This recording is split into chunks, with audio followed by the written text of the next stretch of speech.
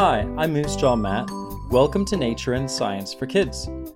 On today's show, we're going to briefly talk about geology. Geology is a part of the S in the acronym STEM. You may have heard of that, S-T-E-M. It's also been lengthened to be STEAM and STREAM and all sorts of craziness.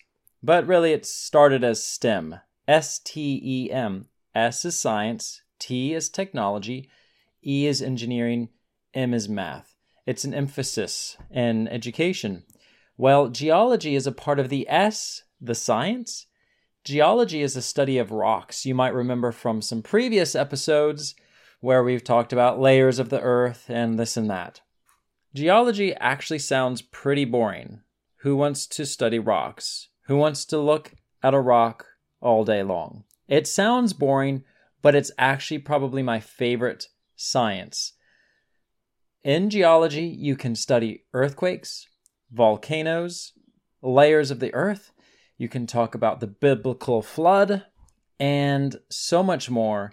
It's all connected to geology. For part of my master's degree, I studied the volcano Yellowstone out in Wyoming, Montana, and Idaho, and that was a part of a geology class. And does that sound boring? Not at all. It was very interesting. So geology can be very fun.